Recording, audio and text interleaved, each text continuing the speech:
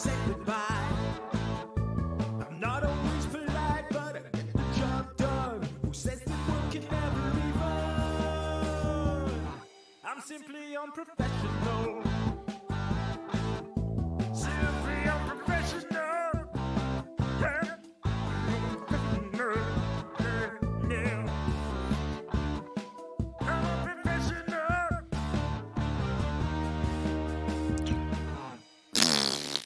Good evening, everybody. Welcome back to another episode of Simply Unprofessional. I'm your host, Webby.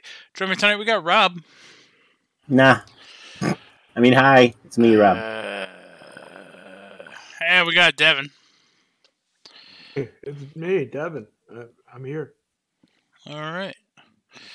Now, Devin, I know you said it's been a while since you've seen these, but tonight we're going to be talking about the Maze Runner movies, and I guess technically the books. Me and Rob, we sat down, we watched all of the Maze Runner movies yesterday. I would just like to go on record and say that Rob can get Webby to watch 3 movies back to back, but I can barely get Webby to watch 2 episodes of anime back to back. It was the other way around. Yeah. It was I had already watched the first one, which Rob had already seen. And then I was like, well, you haven't seen the second or third one, so let's just sit down and watch those. It was me getting Rob to watch. Rob is not a huge movie person. Nope. Like, for whatever reason, like... Which is really weird to me. It is strange. To me, it's strange, too. I have no problem getting Rob to sit down and watch, 4 episodes of, say, Bones back-to-back, which are 45-minute episodes. But... I don't know. You seem disinterested when it comes up, the option to watch a movie. Yeah. I don't know. It's just... Is there any particular reason why? It's mostly because, TV shows have more stuff to them. There's more, stuff to watch. Whereas a movie is, an hour and a half and then it's just done. It's okay. But, a movie does, that... That's a pro and a con. If a movie has does its job, you leave that movie feeling fulfilled, and you don't have to sit down and devote because there's realistically you can't have 50 shows you're watching at the same time. If you're looking at hour-long shows, there's no way you can watch 50 shows at the same time if they're long shows. And by length, I mean just in general runtime and in just episode numbers. So sometimes it's nice to kind of sit down and watch a movie or 2 movies because it's I can just sit down and watch these movies and then it's on to the next. I had the experience and I'm done. I can go to the next thing. Right. I'm not tied down for 5 seasons of a show. Yeah, but I can watch a couple episodes or even just 1 and then stop. I'm not tied down either. Right, which I get the logic there, but that same logic, I feel worse watching 3 episodes of a show and then walking away, knowing there's more than sitting down for an hour and a half watching a movie and being all right, that was good, I'm done with that. And that's it. I don't have to go back to. I'm really 50-50 on But the thing is, I like going back. It's okay, well, there's more to this show. It's it's not just one and done. I can think about it or what's going to happen and anticipation, blah, blah, blah. I don't know. I just feel like TV shows have more to them. I like both. I get that. But but I also feel like everything doesn't need to be a TV show. You know what I mean? There are a lot of things that don't need to be TV shows and a lot of things that don't need to be movies. Constantine needs... The original movie should have been a movie. It should have been an HBO TV show. It specifically should have been an HBO TV show. What they're doing with Peacemaker now? Yeah. Peacemaker as a movie wouldn't have worked. But, as a show, it makes sense. So, certain things that make sense. I think both mediums have their pros and their cons. But, as far as getting up and walking away... I don't feel like I'm turned away... I turned off because of... Or, I don't find myself being less disinterested because it's a movie over a TV show.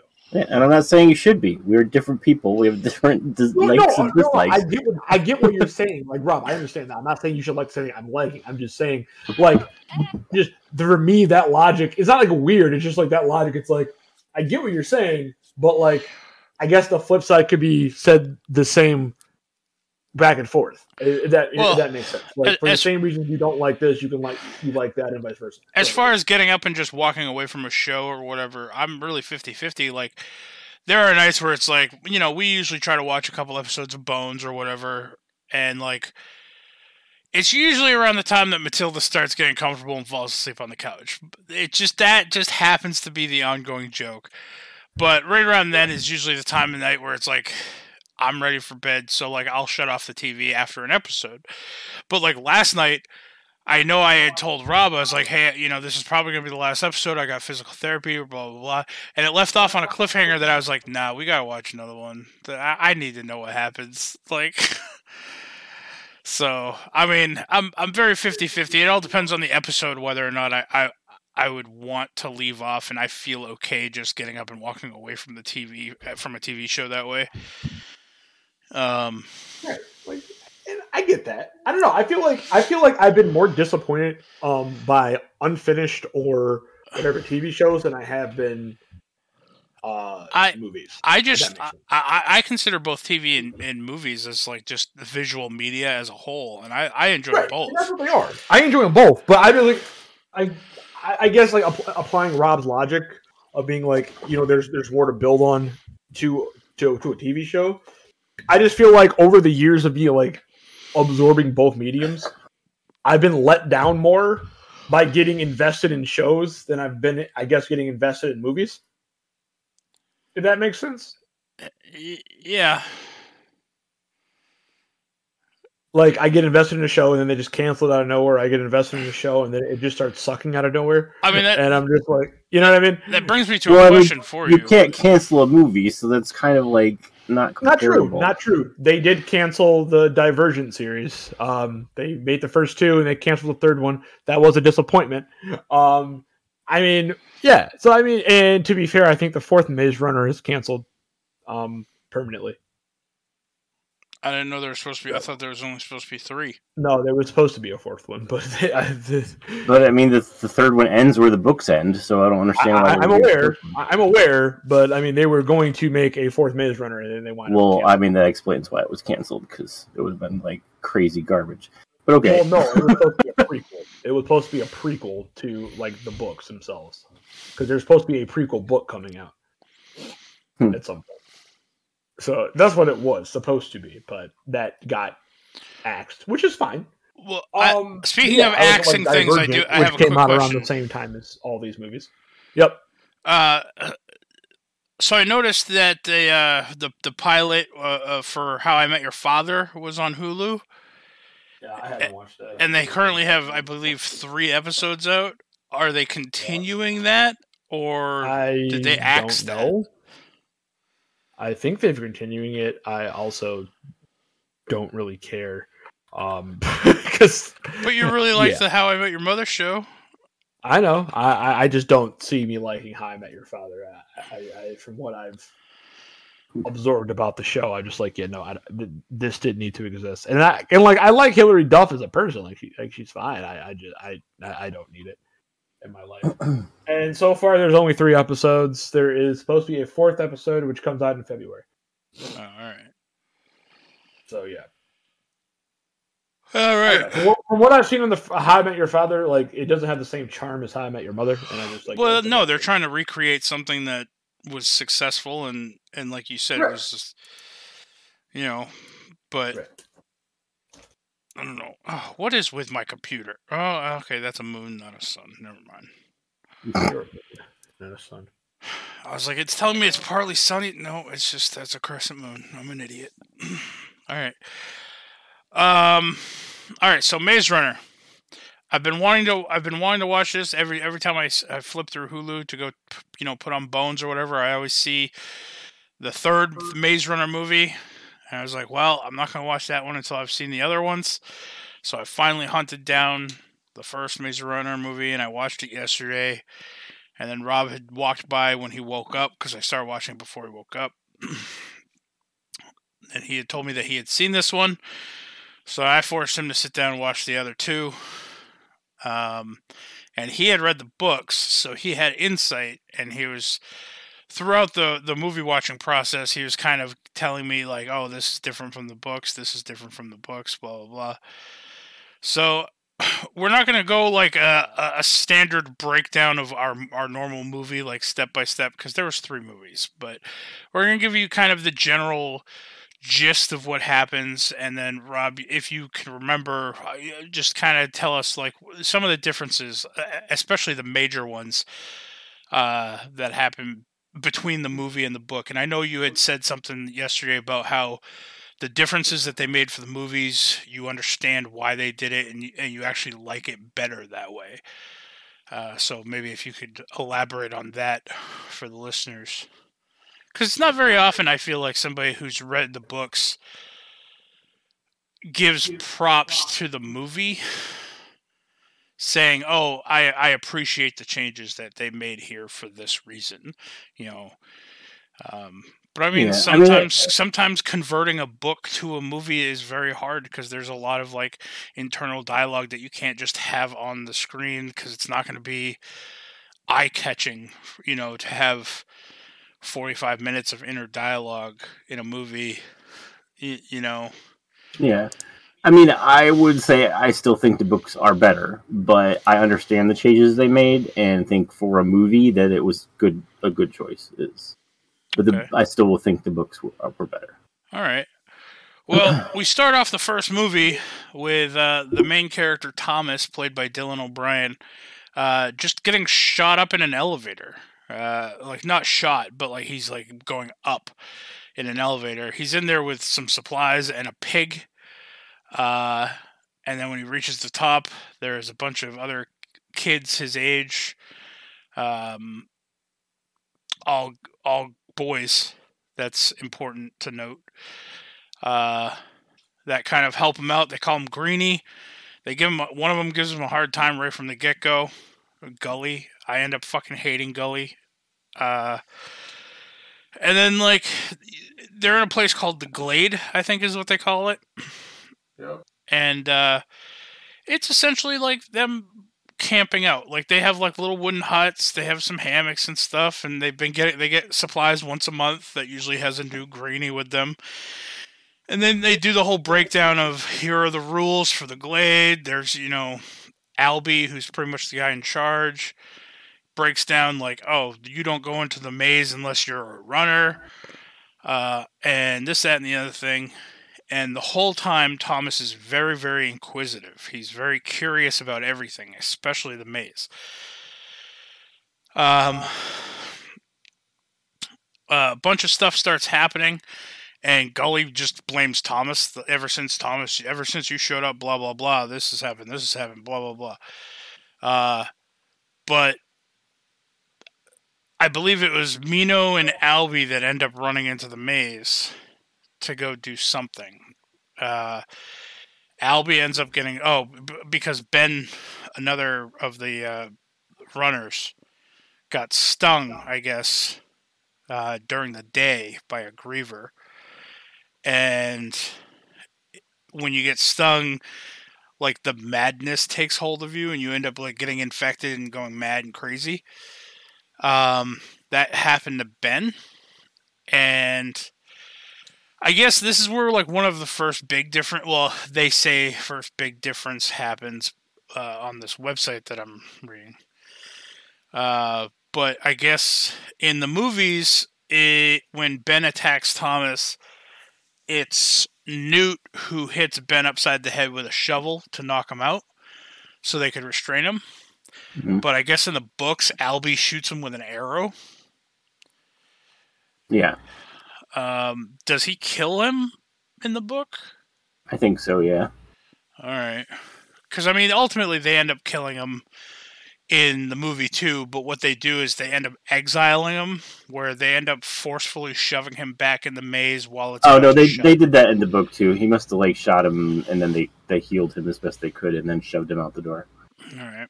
Unless it was 2 different people. It's been a while since I've read the book, but yeah, that also happened to at least somebody in the book. Anyway, so Thomas, like, he doesn't remember who he is at first, and I guess that's a common thing.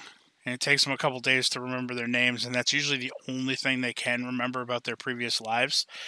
But Thomas has been having like these dreams, and finally he gets into like they're having like a celebration type thing at night, and him and Gally get into like a wrestling match almost, and Thomas gets put down pretty hard, and then he instantly remembers his name.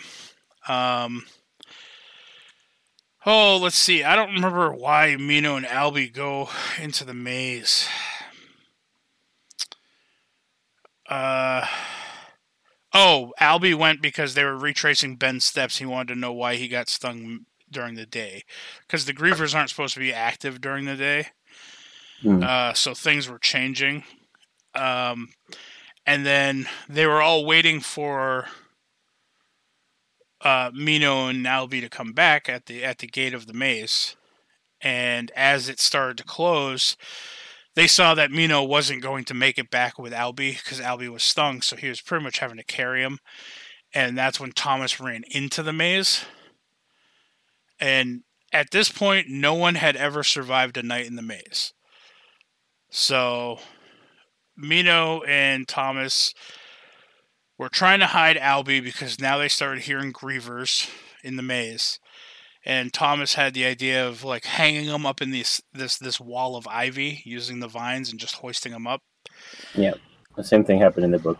And then they started being chased by this Griever, and they started outrunning it. And then finally, Albie or Mino saw one of the mazes shifting, so one of the walls closing, and Thomas waited to purposely lure the Griever in to get it killed. And that's where they ended up getting like I think it's like the eye socket type thing. And from there, they start exploring the maze further and further. They deduce like the 7 on the side of the eye socket means that he was from Section 7. And that Section 7 shouldn't have even been opened yet. And this, that, and the other thing. And they end up finding all these doors that open up with the eye, like proximity-wise. None of that happened in the book at all. How did they end up finding their way out of the maze in the book? It was like a giant puzzle that Thomas ends up solving with Teresa's help. But yeah, so they ended up like figuring out that the sections were numbered because none of them had ever seen the numbers on the walls before until Thomas found one. Okay. And the Griever that they were fighting at night, in the book he ended up luring it off a cliff, so it like fell off a cliff. Chasing after him, and he dove out of the way, and it fell off a huge cliff. Huh. But they figured out too that the maze kept moving, like because the mappers were mapping it out. Like they would run, and then they try to remember what it was, and they had this place called the map room in the book where they were like mapping the maze, and it would change on certain like every couple weeks or whatever. It would change, and they were trying to learn the patterns. But yeah. Which at this time Mino had already figured all that out. Because they had that map room and they knew that it changed and that they had numbered areas, but they didn't know what the numbers were until they got that piece, in the movie anyway, until they got that piece of the Griever. Then him and Mino went in, realized that the maze changes with the proximity of that thing. They figured that was their only way out, so they were going to go and try to get everybody to go all at the same time, but when they got back, I think it was like the next day, Teresa had showed up at this point too, by the way, who her only word coming up was Thomas, so then Gally just had one more thing to connect to Thomas, And like I said, in the books, she was psychic and could speak to Thomas and his thoughts, but that never came up in the movie at all. Yeah, there were several psychic people in the movie. Yeah, none of that happened in the book, movies. But she came up with 2 serums, like 2 injections. One they gave Albie, which cured him. And then gave him his memories back. But then the Grievers attacked the camp. And they ended up breaking off one of the stingers of the Grievers. Albie did. And then Albie got taken, and Thomas stabbed himself. And then told them to do the injection to him because he needed to remember. Yeah, he did kind of the same thing. I mean, they didn't steal the stinger. He just went and purposely got stung by one Yeah. so that he could remember. I do remember them attacking, like, there was like a main, like, clubhouse, and I remember them reinforcing that because the doors stopped changing when she came up. They stayed open all the time. Yeah. Because during the night, the maze walls would close, but they stopped when Teresa got there. Yeah. So the Reavers could get in at night. Yep, which that happened in the movies too. They secured the main hall. But then the Griever ended up going up on top of the roof, feeling for the support structure of like the central pole, and then stabbing through the roof and ripping the pole out from underneath itself, so it caved in the center of the building. Mm-hmm. But yeah, so after that attack, Galley, there was like there was some argument here because Thomas broke the rules by going into the maze. They had very set rules about everything. Thomas broke it by going into the maze, but at the same time, Thomas also helped save Albie's life. So they were all kind of conflicted on what to do. So second in command falls to Newt when Albie's not around. And so Newt decided that he was going to put Thomas in the pit for one night without food. And then that was the day before him and Mino went running the maze to find a way out. Then Galley kind of usurped the tribe, I guess. And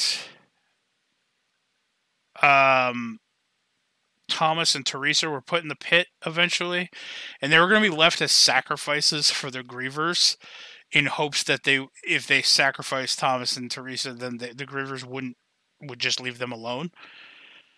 They could go back to just living. That's logical, right? I don't remember that happening in the book, so I don't know. I don't remember if that happened or not. Yeah. I do remember Newt did put him in, like, they did put him in a thing for the day without food. Yeah. They were kind of like lockers or whatever. Not lockers, but like small, like, things that were like, I don't know. Yeah. They were outside, but they're almost like cattle, like pig pens or something, but they were like metal, kind of, I don't know. Yeah.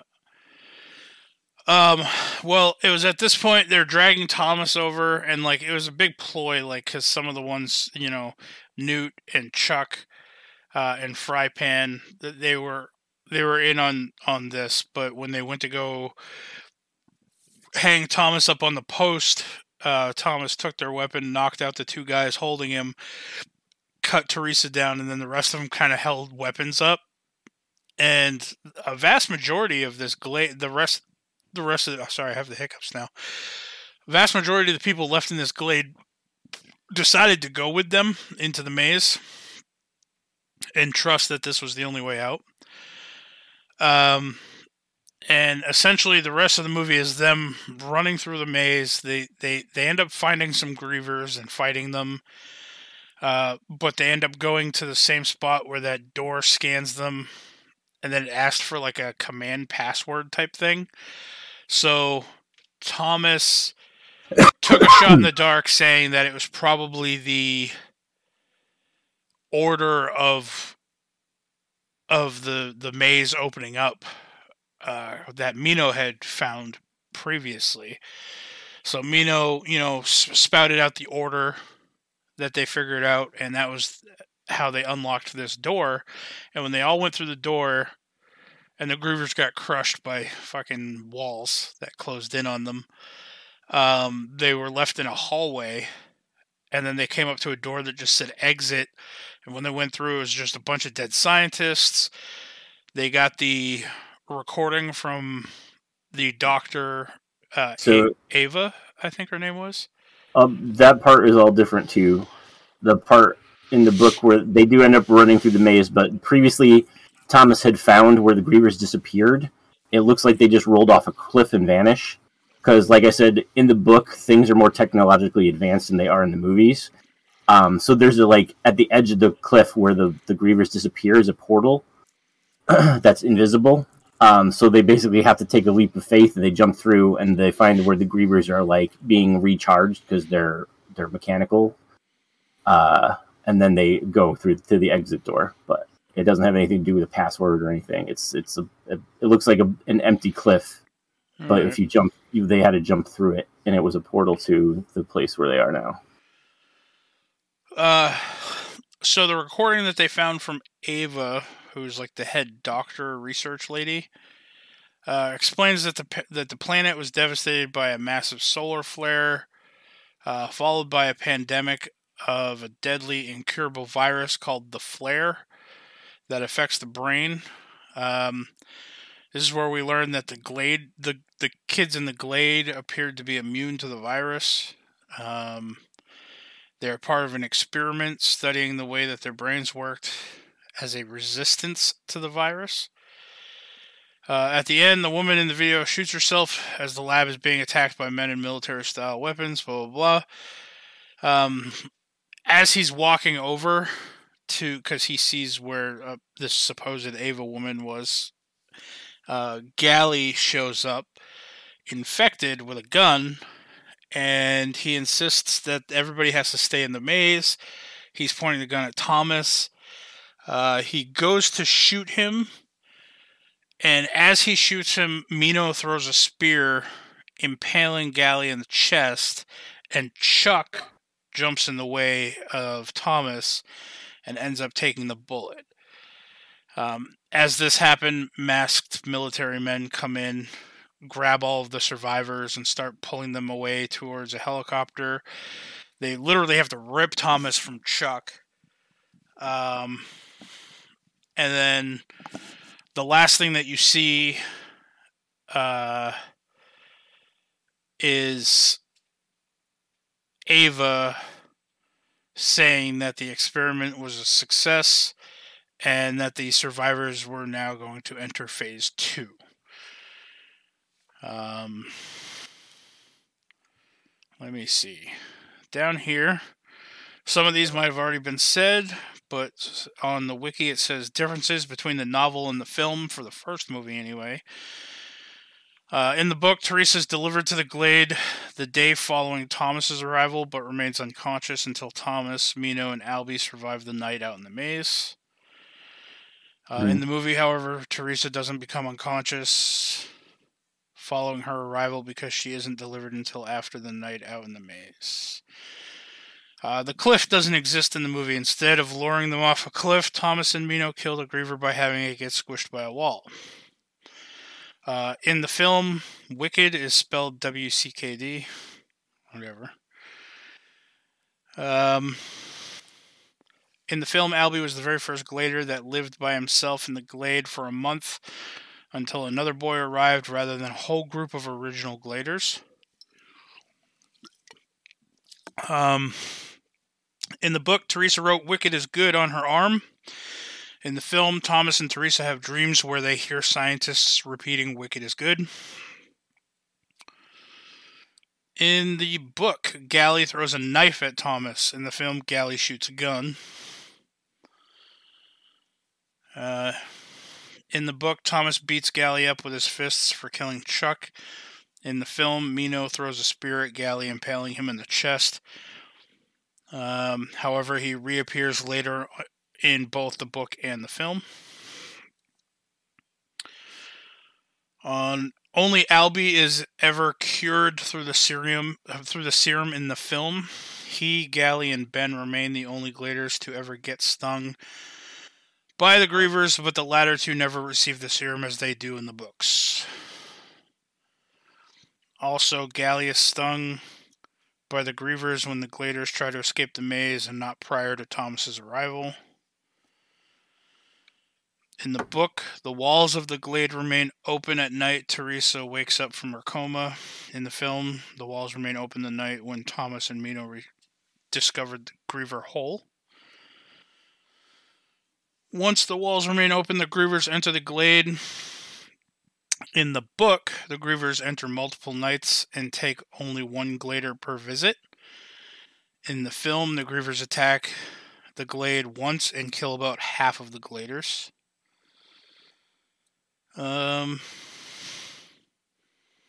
In the film, Albie dies when the Grievers enter the glade and thus does not escape the maze and sacrifice himself. In the film, Ben is the second in command of the Runners. In the book, Ben is a member of the Builders. Then why was he in the maze?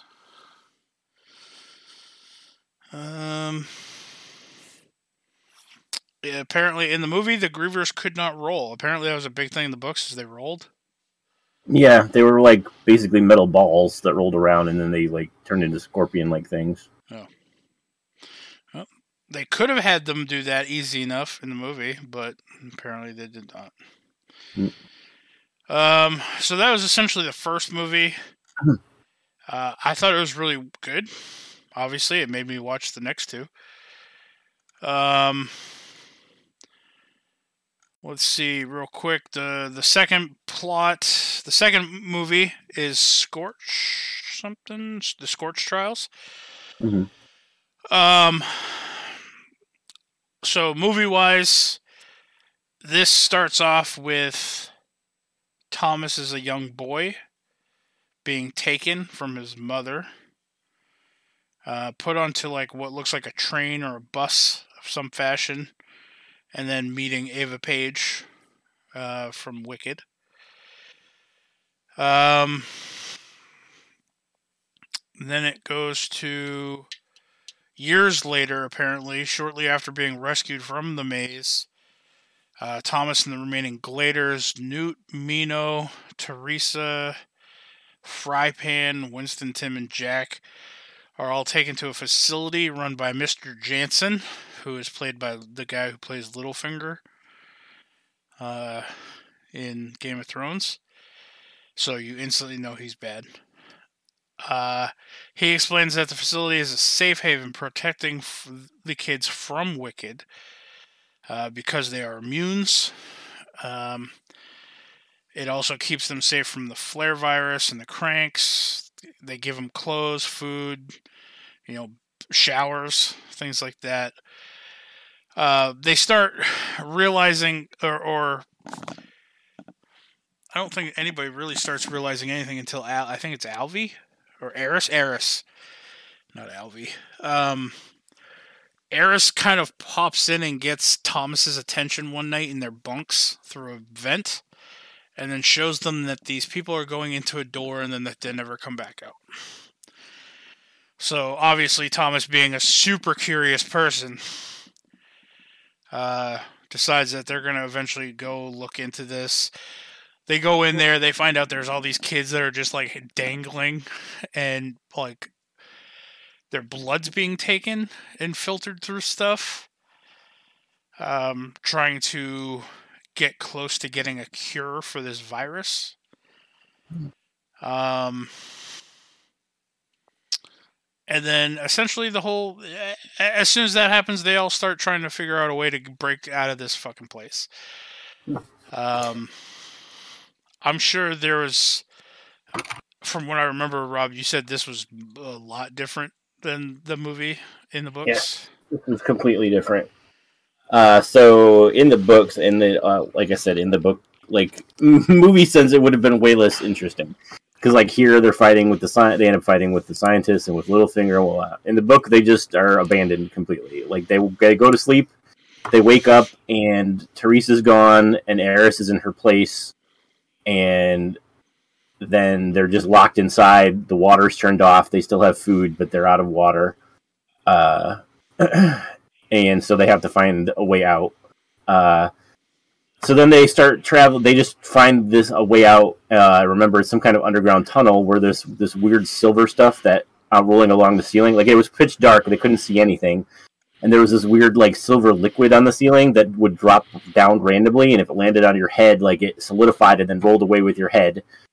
And then they come out, and then they find out that there was a girl group, because Eris explains how he was with a girl group, and that their leader, basically their Thomas, was killed because nobody jumped in front of the knife for her. Like it was basically the same scenario, except nobody saved her, so she died instead. And then Eris was their psychic because, like I said, Teresa had psychic powers in the book, so Eris has psychic powers in the book as well. And then they find out that they're in a race with the girl group to get to the other side of the city, because they come out in like a desert. I don't remember how they find out they're in a race with the girl group, but they just do. So the two groups are racing to like a helicopter extraction, and only one of them gets to go. Yeah, there is no race in this book. Except for the race for their lives. Yeah. After they end up, they find their way with Eris's help. They find their way out of the facility that they're being held in, and they arrive at an abandoned marketplace where they first encounter cranks, which are just essentially human zombies. In the process, Winston gets infected by one of them. Apparently, Jack is killed by another. When morning comes, they find the remains of the city. Winston's infection gets worse, forcing the rest of the group to leave him alone to die by shooting himself with a gun that Newt gives him, preventing his transformation into a crank. The group continues the venture through the desert until one night while sleeping, Thomas wakes up to see a lights on in a civilization off in the distance. As a thunderstorm emerges, the entire group outruns a thunderstorm. They almost make it before Mino gets struck by lightning, but survives. They manage to enter the facility only to be surrounded by a bunch of zombies that are chained up. And then that's when Brenda and Jorge join the fray. Brenda shows up and walks through all the zombies because there's a certain path and has them all follow her. They go to meet Jorge. After Jorge talks to them for a while, they end up tying all of them up. And then eventually Wicked shows up, being led by Jansen with some helicopters. And Jorge goes and sends Brenda to go get them, and then puts on some Dolly Parton music or some shit, and pretty much has the whole place rigged to explode, where after the song ends, the place blows up. But they all zip line to the next building over, except for Brenda and Thomas, because Brenda goes back for something and Thomas goes back for her. And then they get separated from the rest of the group. But they end up getting out of the building before it explodes, as it's exploding. And they make their way to a city. Brenda and Thomas, they end up going into a sewer system where they see these plant-like zombie crank people. And then they get chased out, and then they have to, there's this big scene where they're climbing up rubble and through a skyscraper that's tipped over onto another one. And I told Rob, I was like, if this is ever an actual apocalyptic scenario, I'm dead. There's way too much climbing involved. I'm the kind of guy where it's if I was in the sewer and all those zombies showed up, I just gotta fight my way out. I'm gonna die if I try to run. So, Well,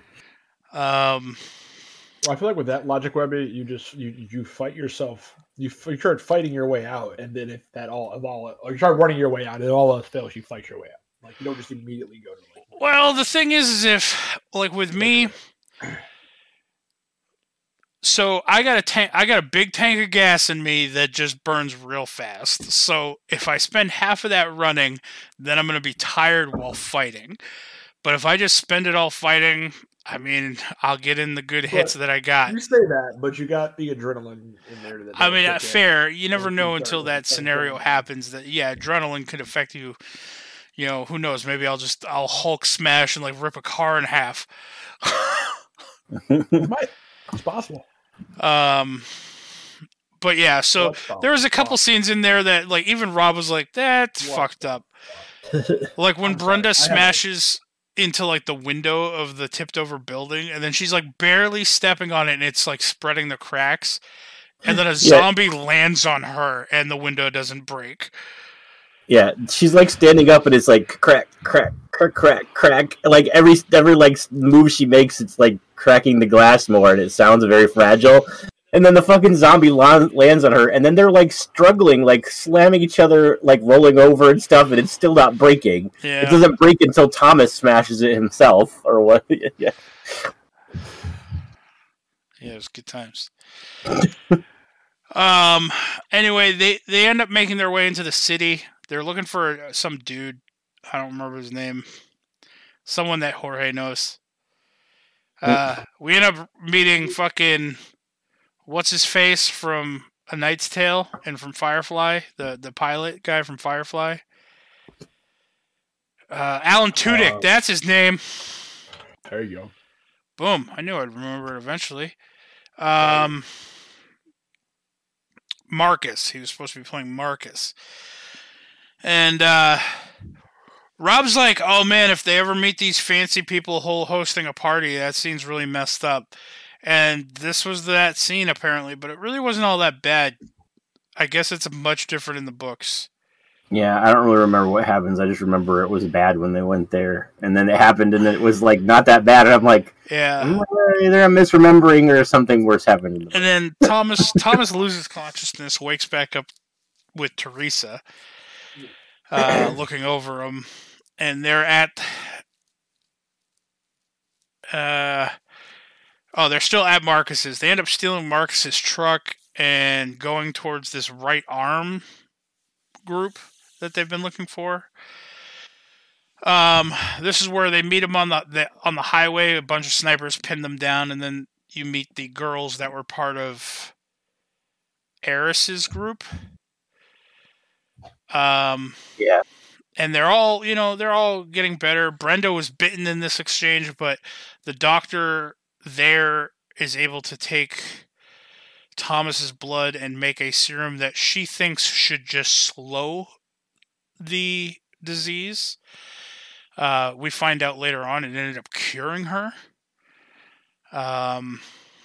which apparently is different in the books. But in any case, they're at the right arms encampment, and Teresa fucks them all over. Teresa ends up somehow contacting and letting Wicked know where they are. And then, like, all hell breaks loose. And Wicked raids this camp, kills a bunch of people, rounds up all the kids. Yeah, I don't remember where this movie left off. I think it left off with just Ava and Jansen and Teresa taking a bunch of the kids, Mino included, in that dope ass helicopter and flying away.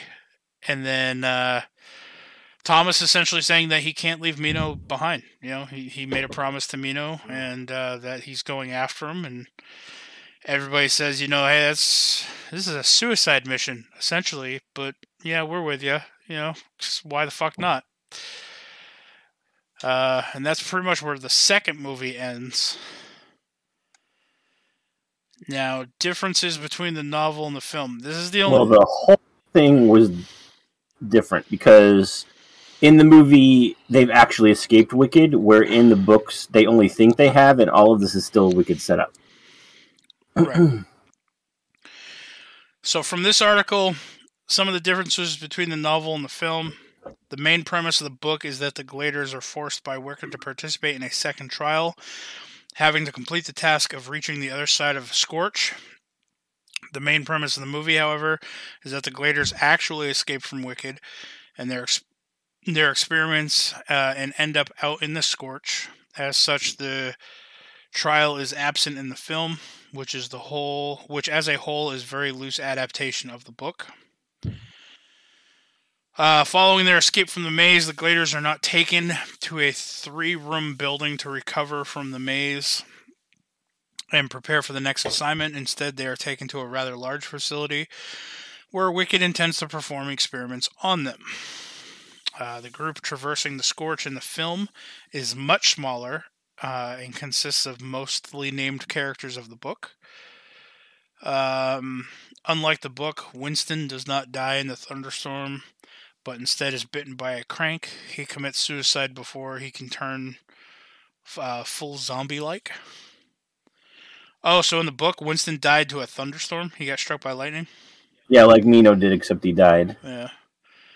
Also, unlike the book, Teresa is not separated from the other Gladers long term. She is briefly taken by Wicked and rescued by the Gladers before escaping the Scorch with them.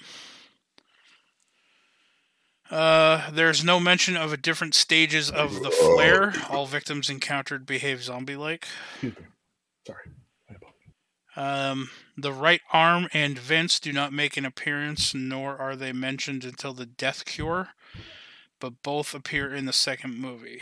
The Gladers overhear Wicked discussing the right arm and cross the Scorch because they hope they will find shelter with them. Additionally, a character working for the Right Armed named Mary was created specifically for the movie franchise. In the movie, Jorge and Brenda are explicitly said to not have the flare when they are encountered, and run a camp of survivors rather than a camp of flare victims. Their motivation for following the Gladers across the Scorch is that they also hope to find security from the right arm. Thomas is never shot in the shoulder in the film. Apparently in the book he was shot. Sonia and Harriet are not working with Teresa, but for the right arm instead. In the movie, Teresa betrays Thomas and the Gladers by giving away their location to Wicked, rather than luring only Thomas into a gas chamber, as she did in the book. Eris has no part in the betrayal. The book concludes with the Gladers completing their task and getting rescued by Wicked before Thomas is separated from his friends. The movie ends with the Gladers and the right arm receiving a crushing defeat from Wicked, during which Mino is recaptured. The Gladers swear to free their friend from his imprisonment. In the book, Eris betrays Thomas, and in the film, he never betrays him. And in the book, 20 Gladers survive after the Scorch, and in the film, it's 9. It's kind of a big difference there. Yeah, that's what I said. Like, they had a much larger group. And then, like, because the girl group and the boy group combined into one, and that's why there were still 20. That was why there were 20 of them. So, but go ahead. No, go ahead. What were you gonna say? I was just gonna say. So the last one that I have that I've been reading from the Maze Runner wiki or whatever. This last one that covers the Death Cure does not have a part on the bottom like the other two did, where it specifically tells me the differences between the novel and the movies. Yeah. Well, like I said, the big difference of the second one was that in the movie, they've actually escaped Wicked, where in the second book, they're still under Wicked's control. And even at the end, like, I know that they threatened to kill Brenda and Jorge at the end of the book, but the Gladers, like, threatened to throw the guy off the ship instead, and then they were like, "Oh, well, that was your final test," or whatever, and blah blah blah, and that's how it ends. But the reason why they couldn't do the betrayal thing with Eris and Teresa is because they, like I said, in the book they were psychic, so they were able to set it up between the two of them because it was another test that they were supposed to do on Thomas, and it wouldn't make sense for the book for them to be coordinating like that. I mean, for the movie, because they are not psychic. Right. Yes. So in the book, she convinces the girls that he's bad, that she says he raped her and like beat her up, which none of it was true. So the girls take him prisoner, and then finally, though, talking through the girls, he convinces them that Teresa's the liar and not him. So then they kind of like make Teresa leave. But then she lures him away, and supposedly her and Eris are supposed to be having an affair, and they lock him in the gas chamber to kill him. And they're like laughing at him, blah, blah, blah. But it was all a setup. And then Teresa's like apologizes when they let him out. And she's like, Wicked made me do it. They said I had to, or they'd kill you, and blah, blah, blah. So like there's a whole like subplot thing there. And then he refuses to speak to either of them again.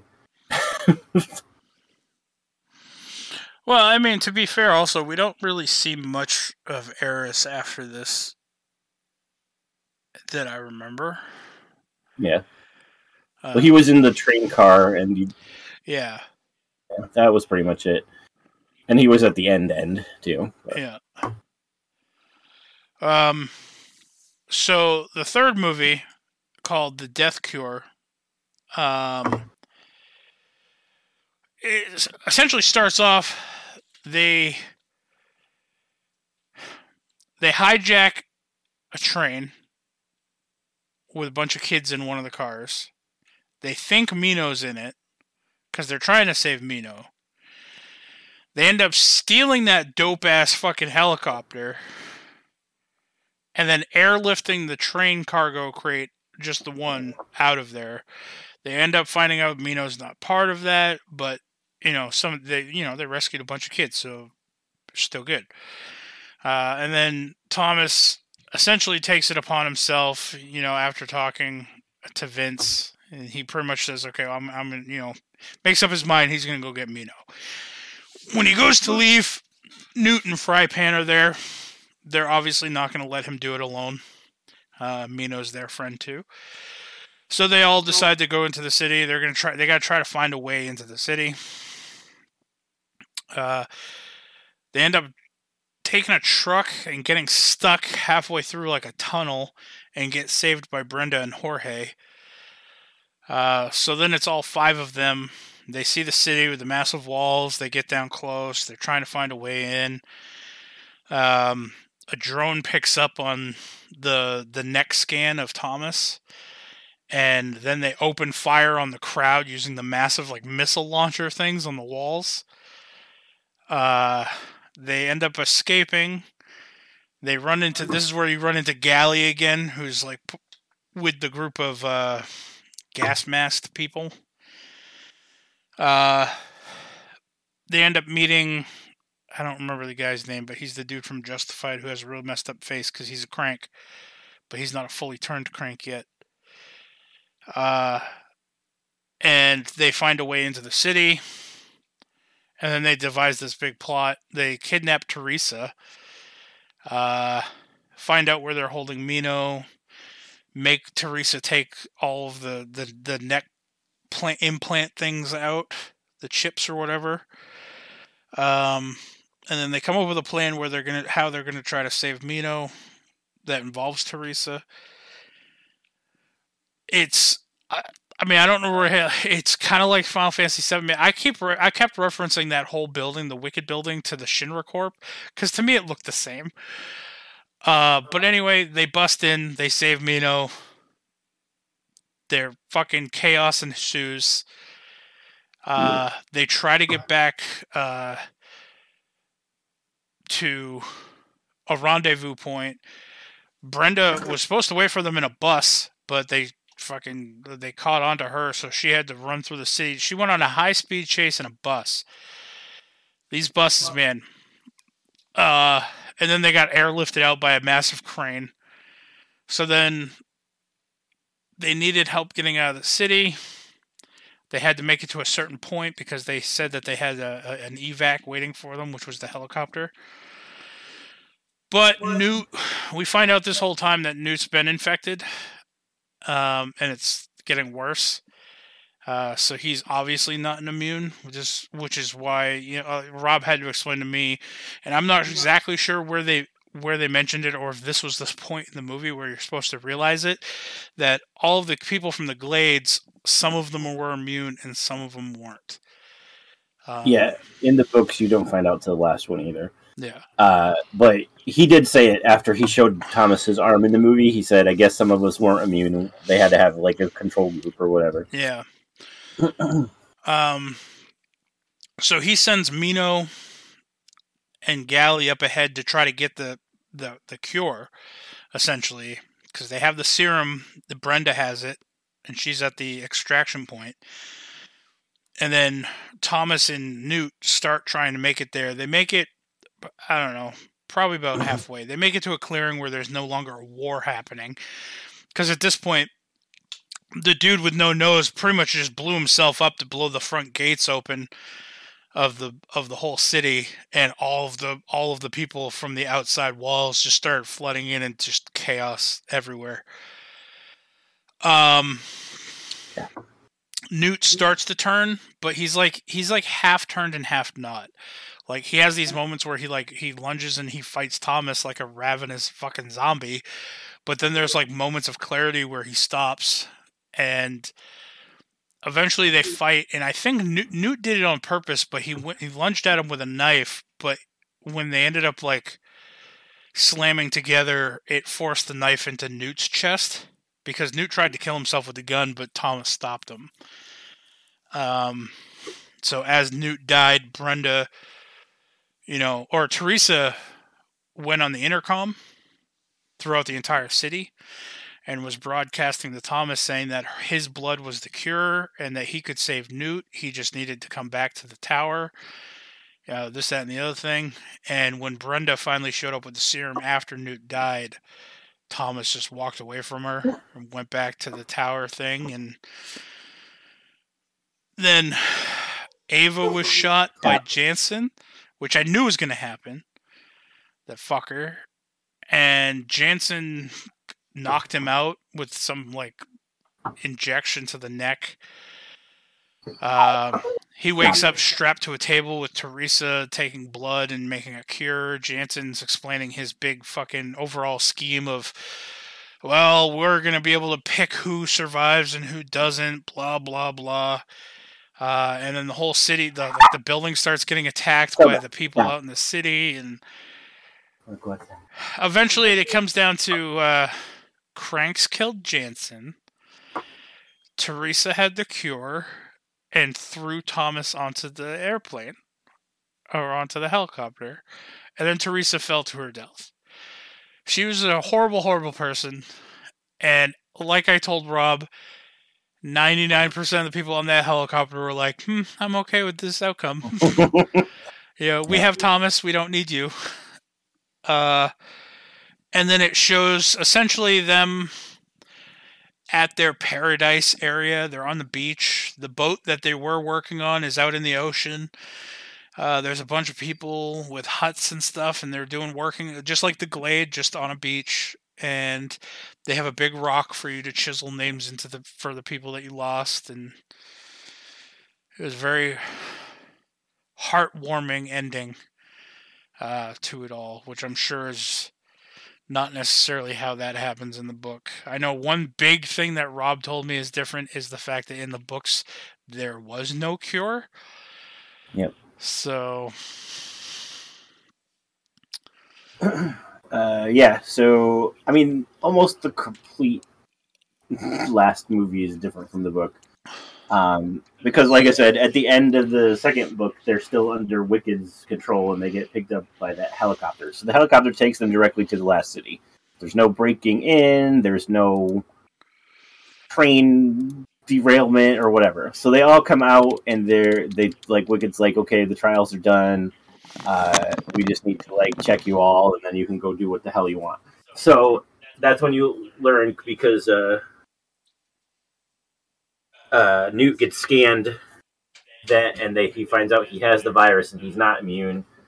And I can't remember. I know in the book he goes away, he just basically says, "I'm going to go away and die somewhere in a corner."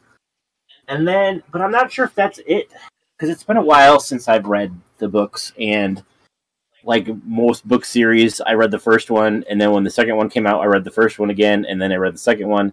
So then when the third one came out, I read the first one again and the second one again. So I've only read the third one once, and it's been a while. So it's the one I remember the least. But I don't know if he just goes off and you never see him again, or if he comes back at some point and he dies protecting them or something. I kind of vaguely remember that might be the case, but I'm not 100% sure. But anyway, so there's the right hand. There's the people breaking into the city. But in the books, you find out that Ava's plan all along, because she knew that the flare couldn't be cured, was to basically teach the immunes how to survive in the future, in the world that they were going to have to live in, basically, because they created a safe haven, but it only had enough room for so many people.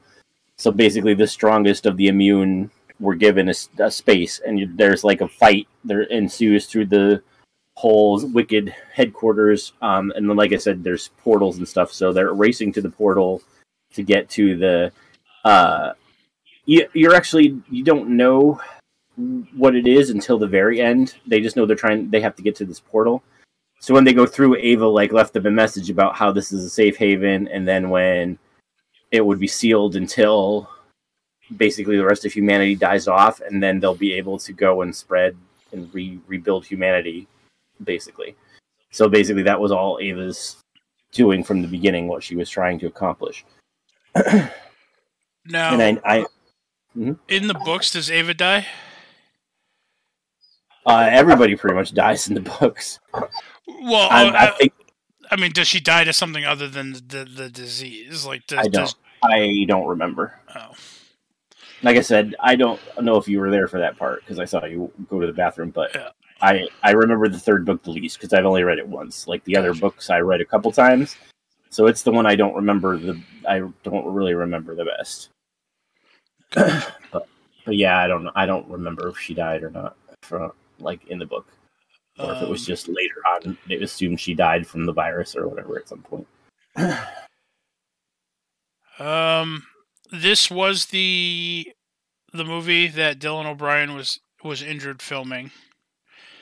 Happened on March 18th. Production was placed on hold when Dylan O'Brien was seriously injured filming a stunt scene involving a car where he fractured either his cheekbone or orbital socket.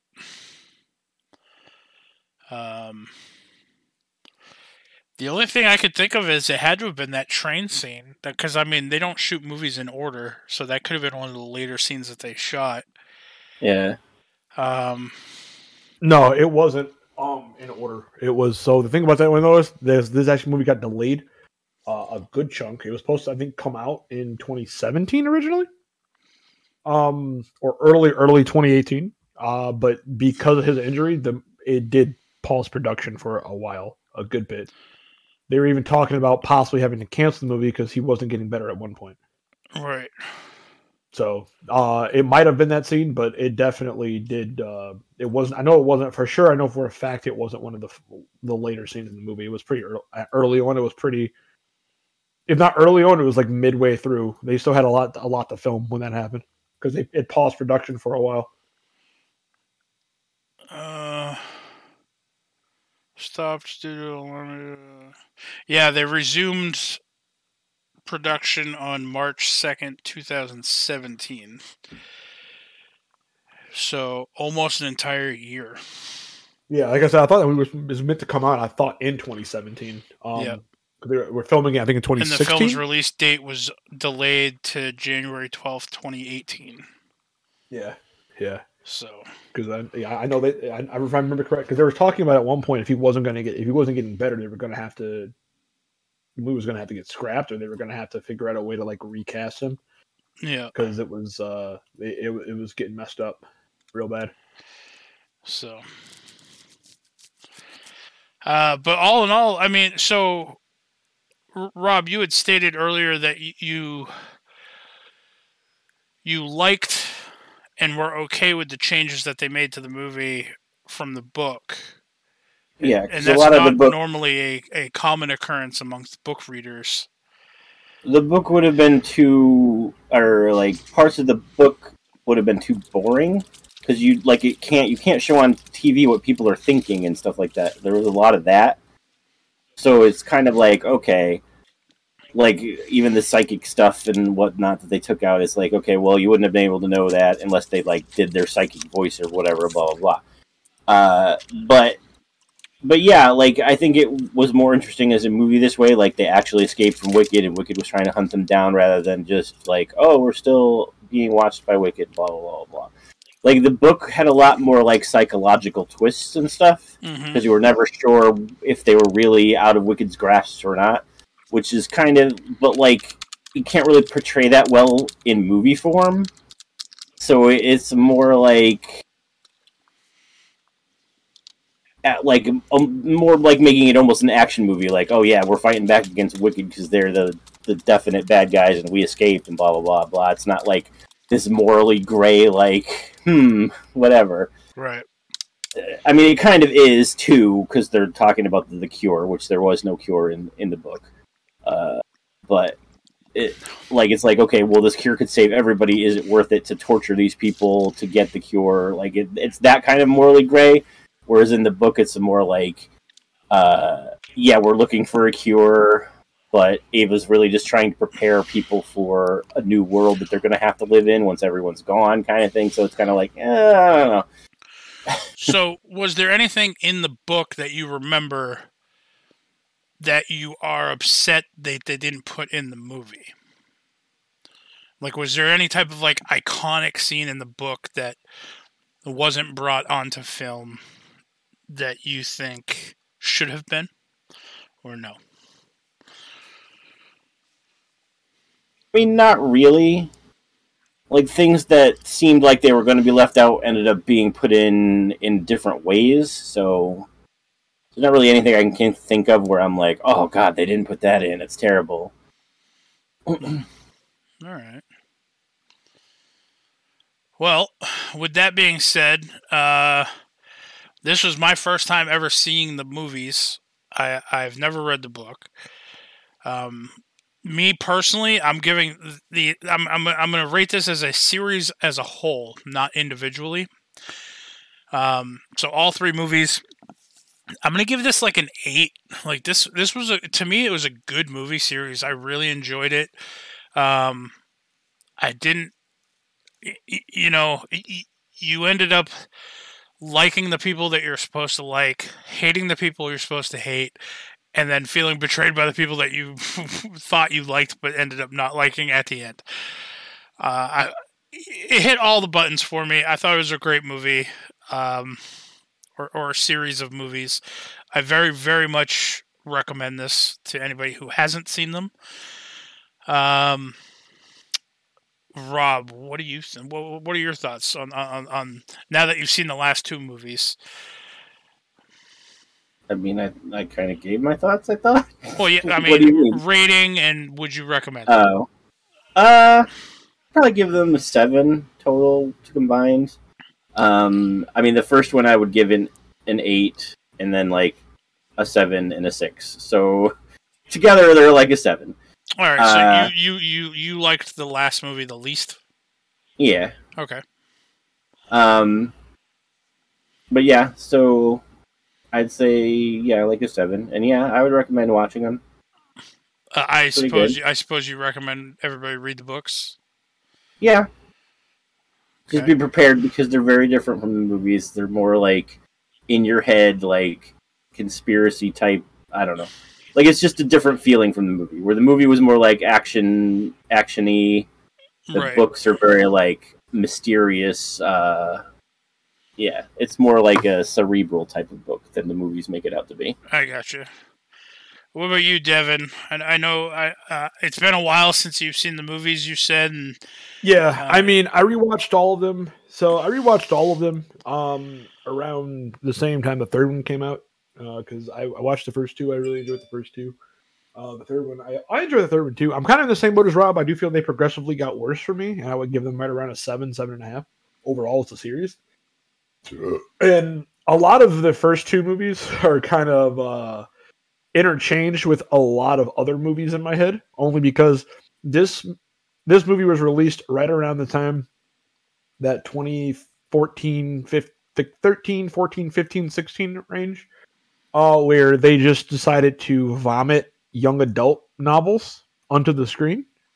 Yeah. Due to the success of Hunger Games. Yeah, I get that. So you got this, you got Divergent. I really enjoyed Divergent. That was a really good movie. I enjoyed that movie, both of those movies. The third one, unfortunately, I think they canceled that series. Like I said, that was a disappointment.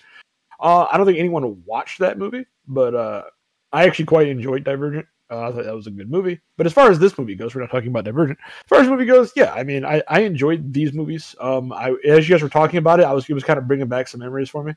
Had I known a little bit more ahead of time, I would have at least rewatched the first one, or at least like spot watched a couple of them, so I could have been like, oh yeah. But overall, I really do enjoy the movies as a series. I really think watching all three of them together back to back to back does give you a little bit more appreciation for the last two. Because I do remember when I watched the third one, because I didn't watch them like all together. I kind of watched them. It was like probably a couple weeks apart, but I mean, I did when the third one came out. I did kind of rewatch all of them because I watched the first two. I never saw the first one. The second one came out, and then I watched the first one and the second one, and I kind of enjoyed both of those as a one movie. If that makes sense. Yep. And then the third one came out, and I kind of like watched the first one again, watched the second one again. Well, I started watching the third one, and then I was like, I kind of forgot what happened. It's kind of weird. And I was like, well, I'm going to go back and rewatch some of them. So I rewatched the first one, rewatched the second one, but they were kind of like weeks apart. And then watched the third one. But yeah, I would recommend. Overall, I would recommend the movie. I do think it's solid. It's a good movie. It's a good series. I would personally say wait until you have like a rainy Sunday after or something. Just watch all three. I do think it works better as all three. Like if you watch them all together, I do think it works better.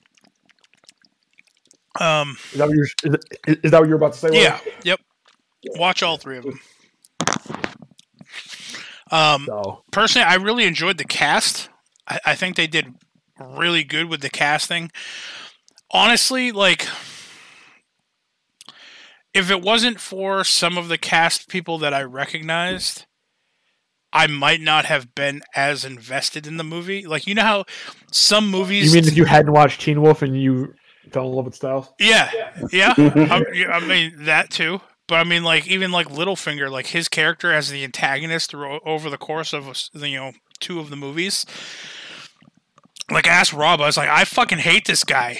This guy needs to go. Like, I don't know. Like, sometimes, and like, I've been finding this a lot with Bones, especially. Like, it's one of those things where it's like, if you have a good cast and like good writing for like your antagonists and stuff, it keeps you hooked. Like, this fucking, in Bones, this pissant guy, my God, I fucking hate this dude. His name's like Passant or some shit. He's an he was the antagonist of the 4 seasons. It was insane. But anyway, I think I overlooked this movie at the time because like I hadn't seen Teen Wolf, so I didn't know who Dylan O'Brien was at the time.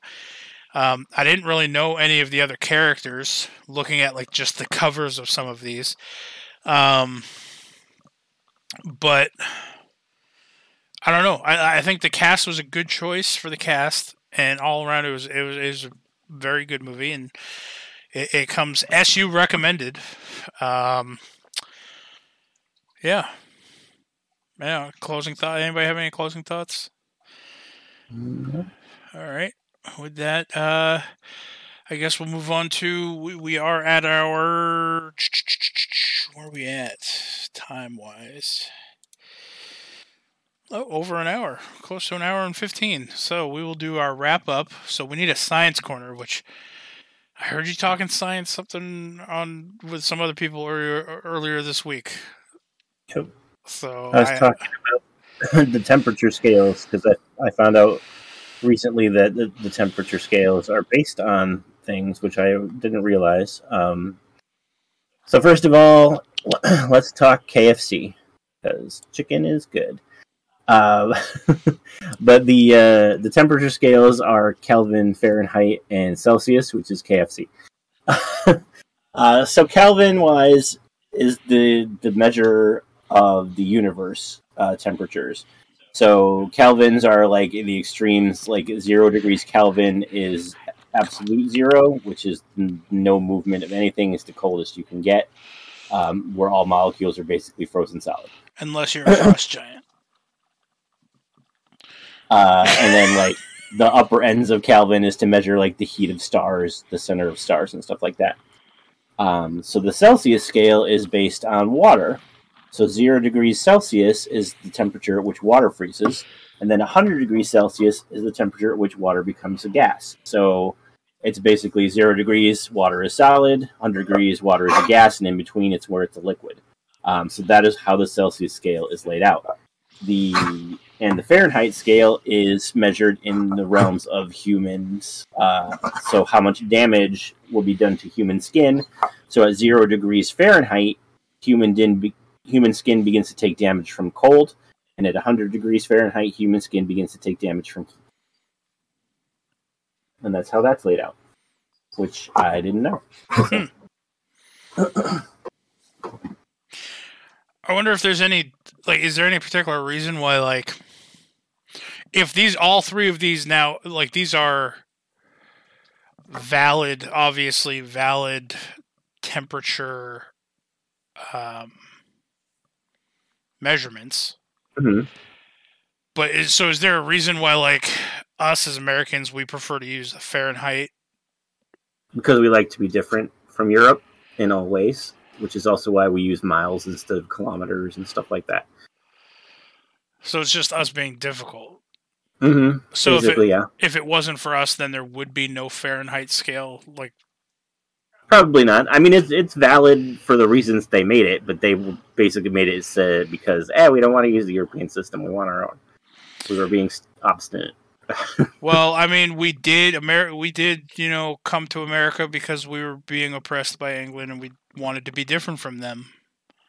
And the reason why we don't use the Kelvin scale for like regular temperatures, like today it's going to be such and such degrees, is because the Kelvins are a big jump. Like you would have to be like, it's Kelvins on the Kelvin scale were like 3.95673.2, and then like you would need decimal points still a lot to use the Kelvin scale. Oh, all right. But the Kelvins are that's your more scientific scale of temperature measurement. Yeah. Yeah. Like I said, 0 is absolute 0, and then like they use it to measure like how hot lava is, and then stars and whatnot. Gotcha. Now, what I'm curious about, and I don't know if you have an answer to this, is on the Kelvin scale, mm-hmm. What would essentially be your freezing temperature and your boiling point? For water? Yeah. Oh, I don't know. I'd have to look it up. All right. Well, maybe for next week. Tilly, stop. For a Kelvin, water freezes at 273.15 Kelvin and boils at 373.15 Kelvin. Oh, all right. There you go. So 273.15 and 373.15. So very similar to Celsius, which is 0 and 100. Yeah. So there you go. All right. Is that all for the science corner this week? We're just talking temperatures. Mm-hmm. It's cold, bitch. That's all everybody needs to know. It's fucking cold out. You got life advice, Devin? I do have a life advice. I have life advice from the great Dr. Seuss. I also have life advice. Dr. Seuss said, don't cry because it's over. Smile because it happened. Well, there you go. I mean, that's pretty good life advice. My life advice for you people goes with the science corner. It's stay warm. That's all. All right. Well, I think that's where we'll wrap it up. Where can people find you on the internet, Rob? You can find me on Twitter at Confessor_X and on Twitch at twitch.tv/ConfessorX. And where can people find you on the internet, Devin? You guys can find me on Twitter at DMP_Pookie. You can find me on Twitch at MrD3. And as always, you can find me on eBay buying up all the Dr. Seuss books before he gets canceled for something stupid. Yeah, that'll be the day when Dr. Seuss fucking makes people fucking... It'll happen eventually. Yeah, I know. It's so dumb. Anyway, you guys can follow me on Twitter at JaxForestWalker, all one word, and on Twitch at DMWebby.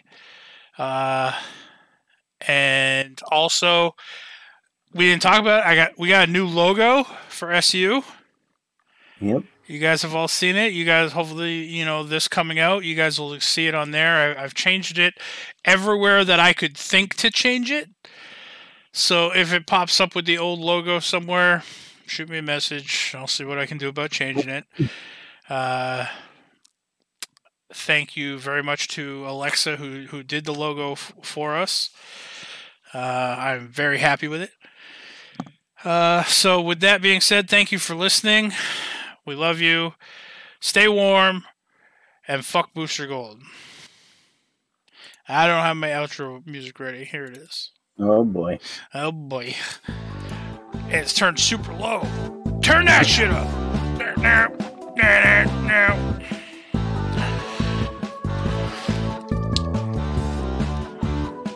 I still need to ask Ross to make us a bunch of like versions of this SU music. Like, yeah, I'm gonna have to get one. Hear that, Ross? I'm coming for you. Yeah.